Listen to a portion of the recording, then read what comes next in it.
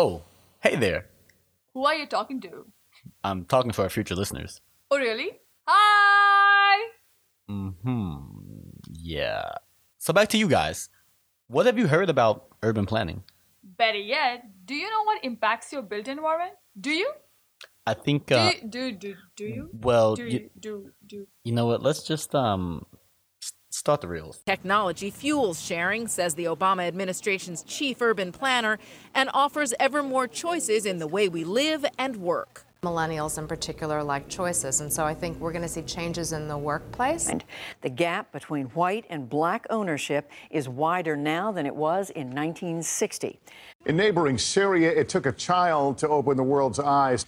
I am sending Congress a plan that will give every responsible homeowner in America the chance to save about $3,000 a year on their mortgage. You know, the suburbs, people fight all of their lives to get into the suburbs and have a beautiful home. China has locked down at least 29 communities in Beijing, where officials confirmed dozens of new cases.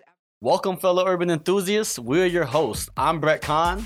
And I'm Sabah Sarkeel, and we are both second-year urban planning grad students from the College of Environment and Design at the University of Georgia. This is Let Us Talk, an urban planning podcast where we will discuss lessons learned and, in many cases, not.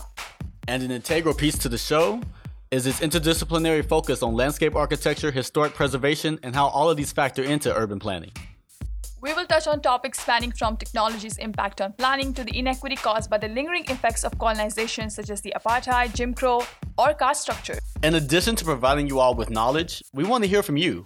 After every episode, we will post discussion forums on our website at letuscd.com, where you can engage with other urban enthusiasts. We can't wait to hear from you all. Well, you'll see us soon. No, they'll hear us soon, silly. Yeah, whatever she said.